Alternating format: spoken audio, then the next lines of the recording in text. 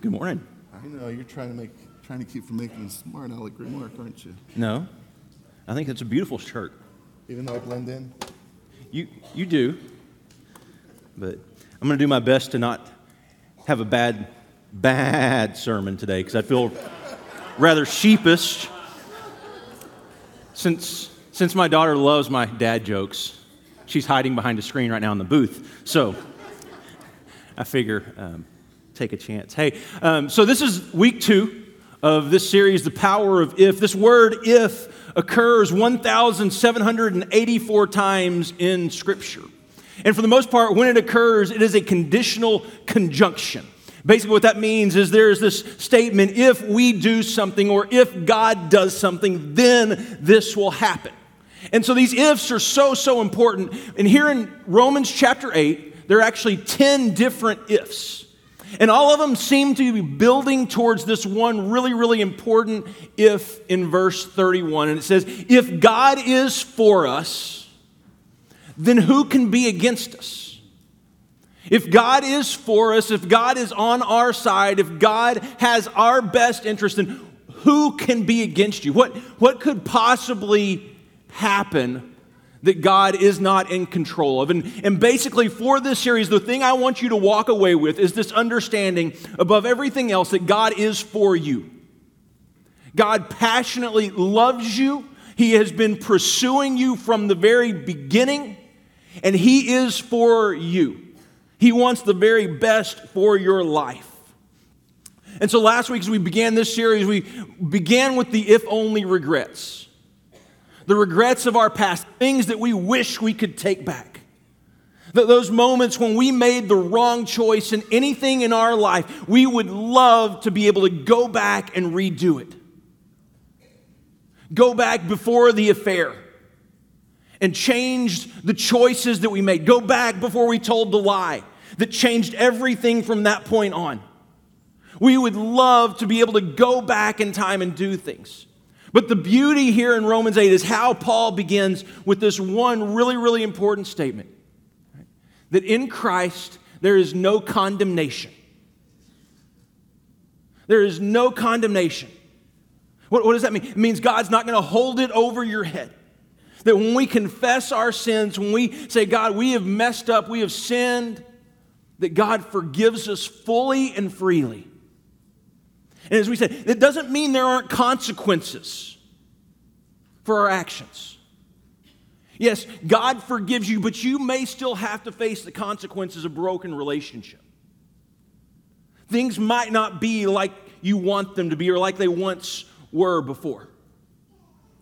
But in Christ, you stand forgiven and set free. In 1964, a Harvard professor named Robert Rosenthal wanted to see how the expectations of teachers affected the students' ability to learn. And so specifically, what would happen if teachers thought that their students were intellectually superior to the students they normally taught? How would this affect them? And so in this school district in San Francisco, they gave all of this one grade a basic standardized IQ test. But they changed the title page of it to read Harvard Test of Inflected Acquisition. If you have any idea what that actually means, come talk to me afterwards, because I would love to know. And so the students took the test, and the teachers gave the test with the understanding that this was a superior test for Harvard and would show how bright these students were. And so after the test, they randomly selected 3 teachers from the district, and they randomly selected 30 students for each class, regardless of how they did on the test. And they placed these students with these teachers. And what they found is over the next 2 years, all 30 students in all 3 classes progressed at a rate higher than all of the other students. And it's interesting to start thinking, well, why was that? And what they found was that the teachers who believed their students were superior intellectually were placed under their care. And so their effort increased, their conversation, their attention, everything they did was with this incredible sense of urgency to help these students grow to reach their potential. It's that these teachers taught as if those students were intellectually superior to everyone else. And those students, knowing how they had done on this test, progressed as if they really were as smart as the test said they were.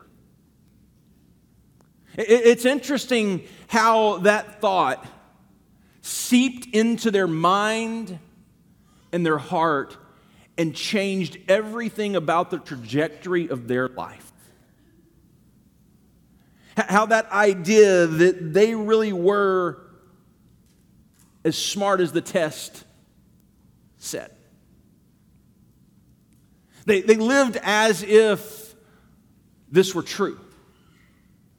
And as we move on this week, I want to look at, in spite of the if-only regrets, how do we live with this faith as if it's true? As if all of the promises of God are true. And I want to jump back into where we left off last week in verse 9 of chapter 8. You, however, are not in the realm of the flesh, but you are in the realm of the Spirit.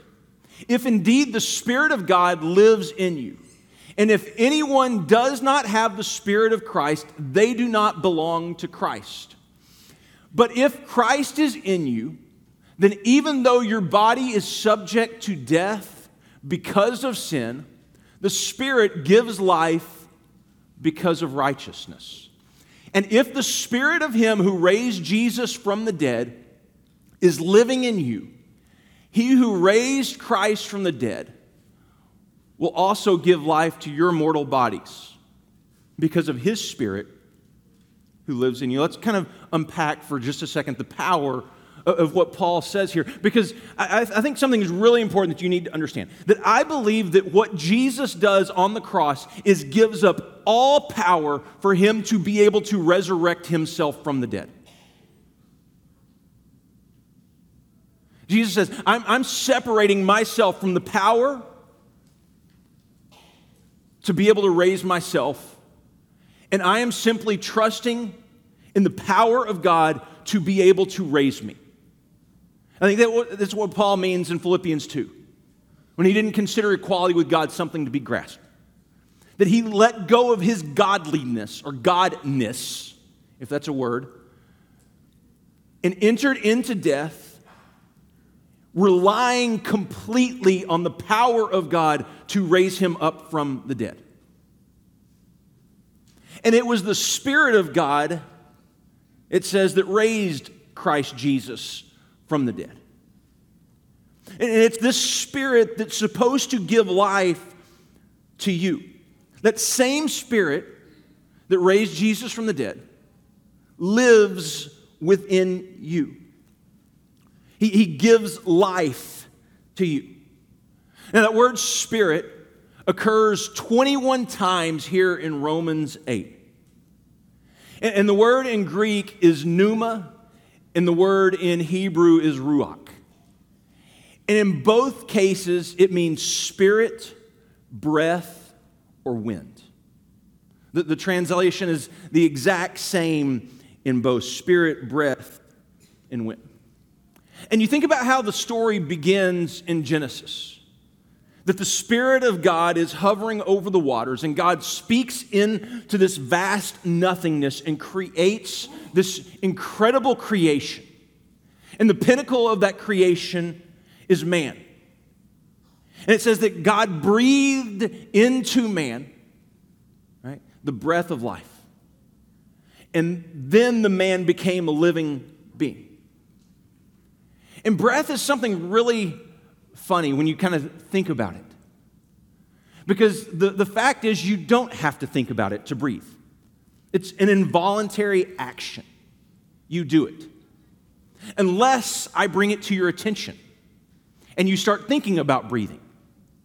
And then it becomes a voluntary action where you start to have to remind yourself that I need to breathe. But you breathe in a day on average about 26,000 to 28,000 times a day, about 20 breaths every single minute of every single day. Scientists say that you should only be breathing, if everything was functioning in your world correctly, you should only take about 4 to 6 breaths a minute. Anyone take 4 to 6 breaths a minute? You should only take 4 to 6, but we have a world full of breathing problems. We have a world that struggles to breathe, between allergies and asthma and COPD and pulmonary fibrosis, environmental effects, genetics, diet, exercise. We live in a world that struggles to breathe. But that very breath that you take was given to you as a gift by God. And I don't know about you, but I take that for granted. I don't think about that very often. There are very few times I say, God, I'm so thankful for the breath in my lungs. I just go on an everyday breathing. And it's when you stop breathing that you cease to exist.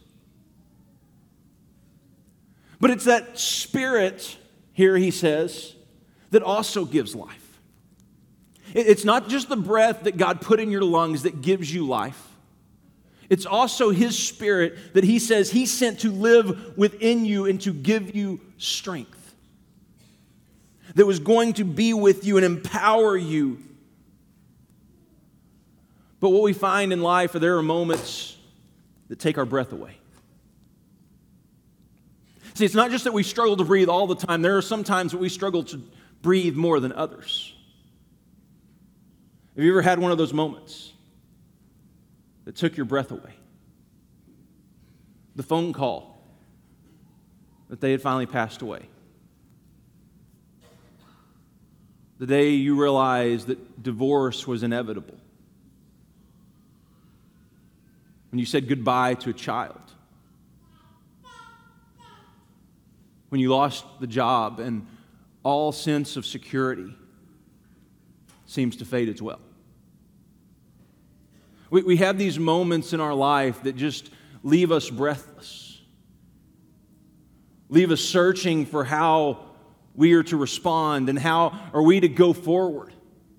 When it seems like we live in a world where we don't know how to go forward. As we're struggling to grasp our breath. See, this breath that was given from the beginning encountered a problem early on. Is the breath that was given to man was taken for granted. And sin enters the world, and with sin comes death. And the result of that was a curse. Right? There was a curse that came with it. Understand, this is not God saying, hey, I'm going to punish you and curse you for what you... The curse was the natural consequences that came with their actions. Their sin was the punishment, but it was the natural consequences that followed their disobedience. They sinned, and with that curse came pain. That you're going to have pain when you bear children. You're going to have pain as you work the ground. Pain was a part of the curse, and it entered the world. And I think it's the pain that began to make breathing really difficult. So, a few pounds ago, I was a rather avid runner and really liked to do a lot of running. And I haven't been in the last couple of years, and so I probably should start that again. But my favorite race was always the Fresh 15. It's here in Tyler. It's a local race. It's basically 9.3 miles. And it's a fun race. It starts at Fresh and goes down, does a little loop, and comes back.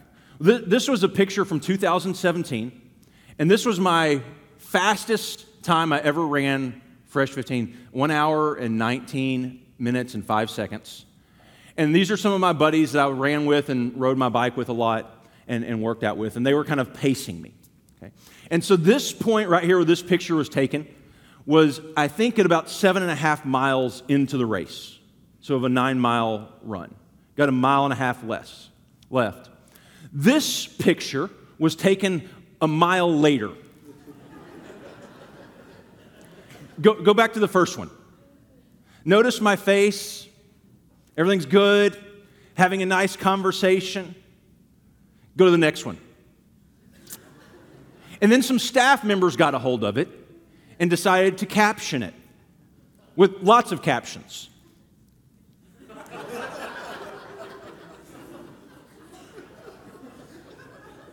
It's really not that funny.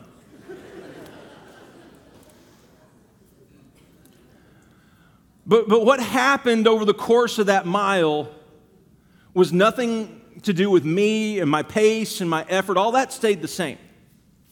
What happened is I encountered 3 really, really big hills. And the last 1.5 miles of this race is 3 really, really, really big hills. Dueling Oaks, the one on the backside of Fresh that has 2 big climbs, and then the other one, I forget, Crosswater or something, Cross Lake, I forget what it's called. But those 3 hills, just back to back to back, literally like bury you to the point where your muscles are dying and you're out of breath and you're really struggling. And it's what I encountered that brought on the pain. It was what was happening around me that produced this reaction, this response of struggling to make it. Because here's my guess, is every single one of you in this room has been in those places in your life where you're moving and everything seems to be going great and you get the phone call. Or you get the news. And everything in your life seems like it stops. And you start struggling to breathe. And maybe not just breathe physically, but to breathe spiritually. To take a deep breath and allow God's Spirit to fill your lungs. But as Dave talked about during communion, on the other side of that pain, on the other side of that hurt, is resurrection. Without it, resurrection is an impossibility. You don't get to go through the joy and glory of resurrection without first walking through the pain. Because before resurrection is possible, death must happen. So he goes on as he's talking about the Spirit, what the Spirit's going to, verse 12, he says, therefore, brothers and sisters, we have an obligation. And he's not meaning like he's holding, like this is is the people who were created to bear the image of God. This is our job. This is our role in this world. We have an obligation, but it's not to the flesh to live according to it. Verse 13, for if you live according to the flesh, you will die. But if by the Spirit you put to death the misdeeds of the body, you will live. Understand this. Death always precedes resurrection. Death always precedes resurrection. Death does not come without pain and loss of breath. You have to go through the darkness of the grave before you get to the other side. So in verse 14 he says this, for those who are led by the Spirit of God are the children of God. Right? The Spirit you received does not make you slaves so that you live in fear again. The Spirit that you received does not make you slaves so that you do not live in fear, right? He says this, the Spirit you received, rather the Spirit you received brought about your adoption to sonship. And by Him we cry, Abba, Father. The Spirit Himself testifies with our spirit that we are God's children. And you think about it, like how much, hope we place in our earthly fathers. And I understand, for some of you, maybe that's not the case. But for me, growing up, I remember how much trust I had in my dad. Those times, those moments when I was terrified by something. I remember at times when tornadoes would roll through Garland, Texas. They never really hit that close to our house. They always hit in South Garland. But we would always get out into the hall right outside of my bedroom. My mom would put a mattress over the doorknobs that kind of held it up, and we'd kind of hunker down in there as kids. Everyone else probably did this back before we had television that told us where the tornado was, like to the actual, exact location. But we'd get under there, and I always appreciated her voice because it was very calming. But for some reason, whenever my dad was there, I felt like everything was going to be okay. Like he gave me this incredible sense of comfort that He's there and He's with me and it's going to be okay. And that doesn't change a whole lot as you get older. Right? There are still those times. I remember in college when I was at Harding, my last year there, I'd been given this grant. I didn't apply for it, but they gave it to me. And I'm sitting here thinking, well, that's a huge blessing. It was like $2,300, $2,400. And so I used that to go ahead and pay out some of my rent and do a lot of these other things. And then the financial aid people called me and said, hey, we're struggling to find your paperwork for this grant. I said, well, I didn't apply for it. Y'all just gave it to me. They said, yeah, it doesn't really work that way. And so we're going to need you to give that money back. And I'll just tell you, as a 22-year-old college student, you don't usually have like $2,300 readily available. Where you're like, oh yeah, let me do that. And I remember calling my dad, and I was so afraid. Dad, they said I'm going to have to pay this money back. I don't know what I'm going to do. And my dad just said, I don't either. Well, that wasn't the bad, okay. I don't either, but it's going to be okay. It's going to be okay. We'll get it taken care of. And immediately that anxiety that I felt just kind of dissipated, right? And he says that this is this God. In Him we cry Abba, we cry Father. This God that we know loves and protects us and is there for us. He says this in verse 17, we. Now if we are the children, then we are heirs, heirs of God and co-heirs with Christ. If indeed we share in His sufferings, in order that we may also share in His glory. Right? Pain and death will come before resurrection. Like you have to walk through the darkness and the hard times and the pain before you get there. So the question then is, what if your ability to breathe has nothing to do with your circumstances and everything to do with your connectedness to Christ? What if it has nothing to do with your circumstances and everything to do with your connectedness to Christ? Because what we know science-wise is learning new breathing patterns will improve your health. And I think the same thing is true spiritually. Learning new breathing patterns, learning to inhale God's word, listening to His voice, fasting, learning to exhale through prayer, through gratitude, through memorizing God's word and speaking it constantly. Because what that does is it begins to anchor our life to the promises of God. And it's those promises that we stand on when times get difficult. It's so that we can live as if this were true, right? Like we live as if God is for you.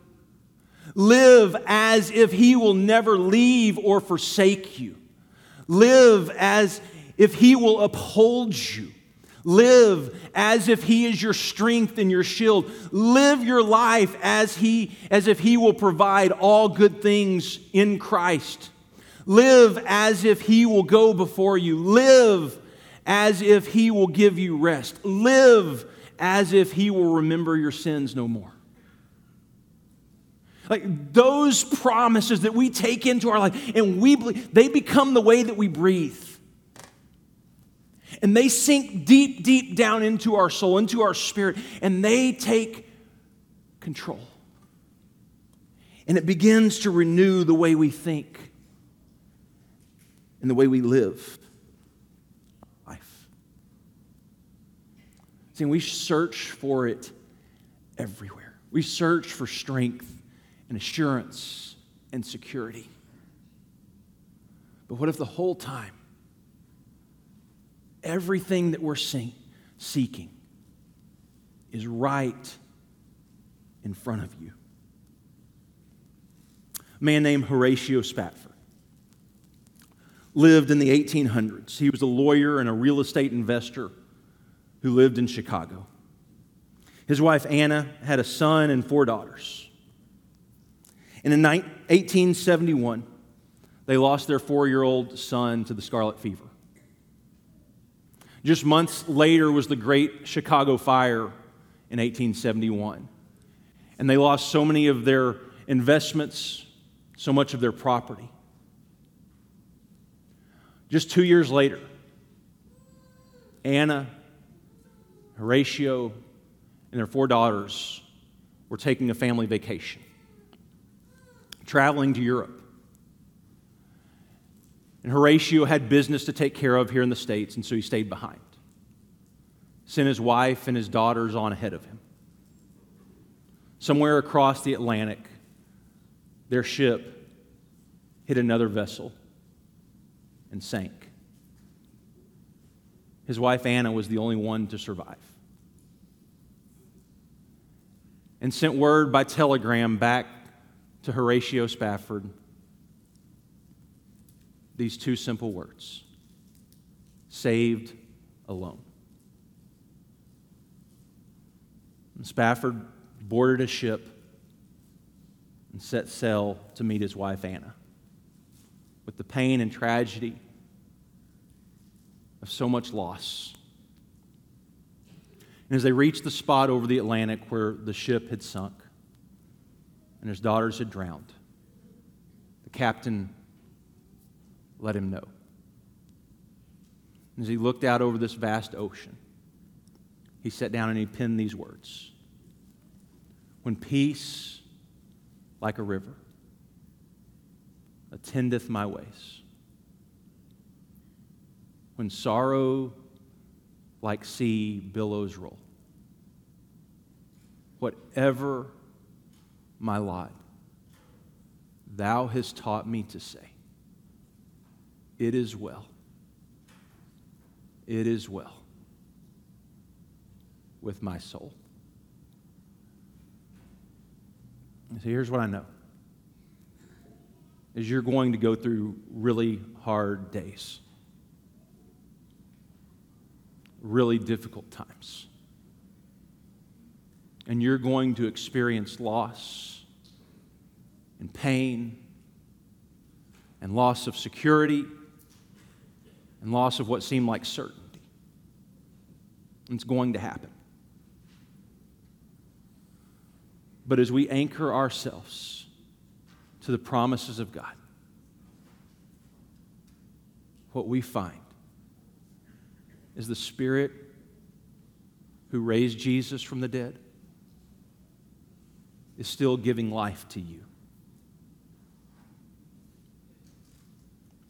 And we could simply pray for the strength to live as if it were true. Father, today we thank you for this time. God, we're grateful for your word that blesses us, that speaks powerfully and boldly to us. And Father, it is my prayer that your Spirit would invade our lives, that it would turn it over. And Father, that we would find ourselves falling once again into the arms of our Savior, trusting that it is Christ alone who has the power to save. And because we believe that's true, we can face today and we can face tomorrow, because your goodness and your faithfulness has continued to give life. We thank you. We pray this in Jesus' name. Amen. Our shepherds, their spouses are going to be around the back of the auditorium. If we could help you in any way as you follow Jesus, if you've never given your life to him, we would love to share with you. If you've never been baptized into his name, what a great day to do that. If we could just simply put our arm around you, hug you, pray over you if you're going through a difficult time, we would love to do that while we stand and sing.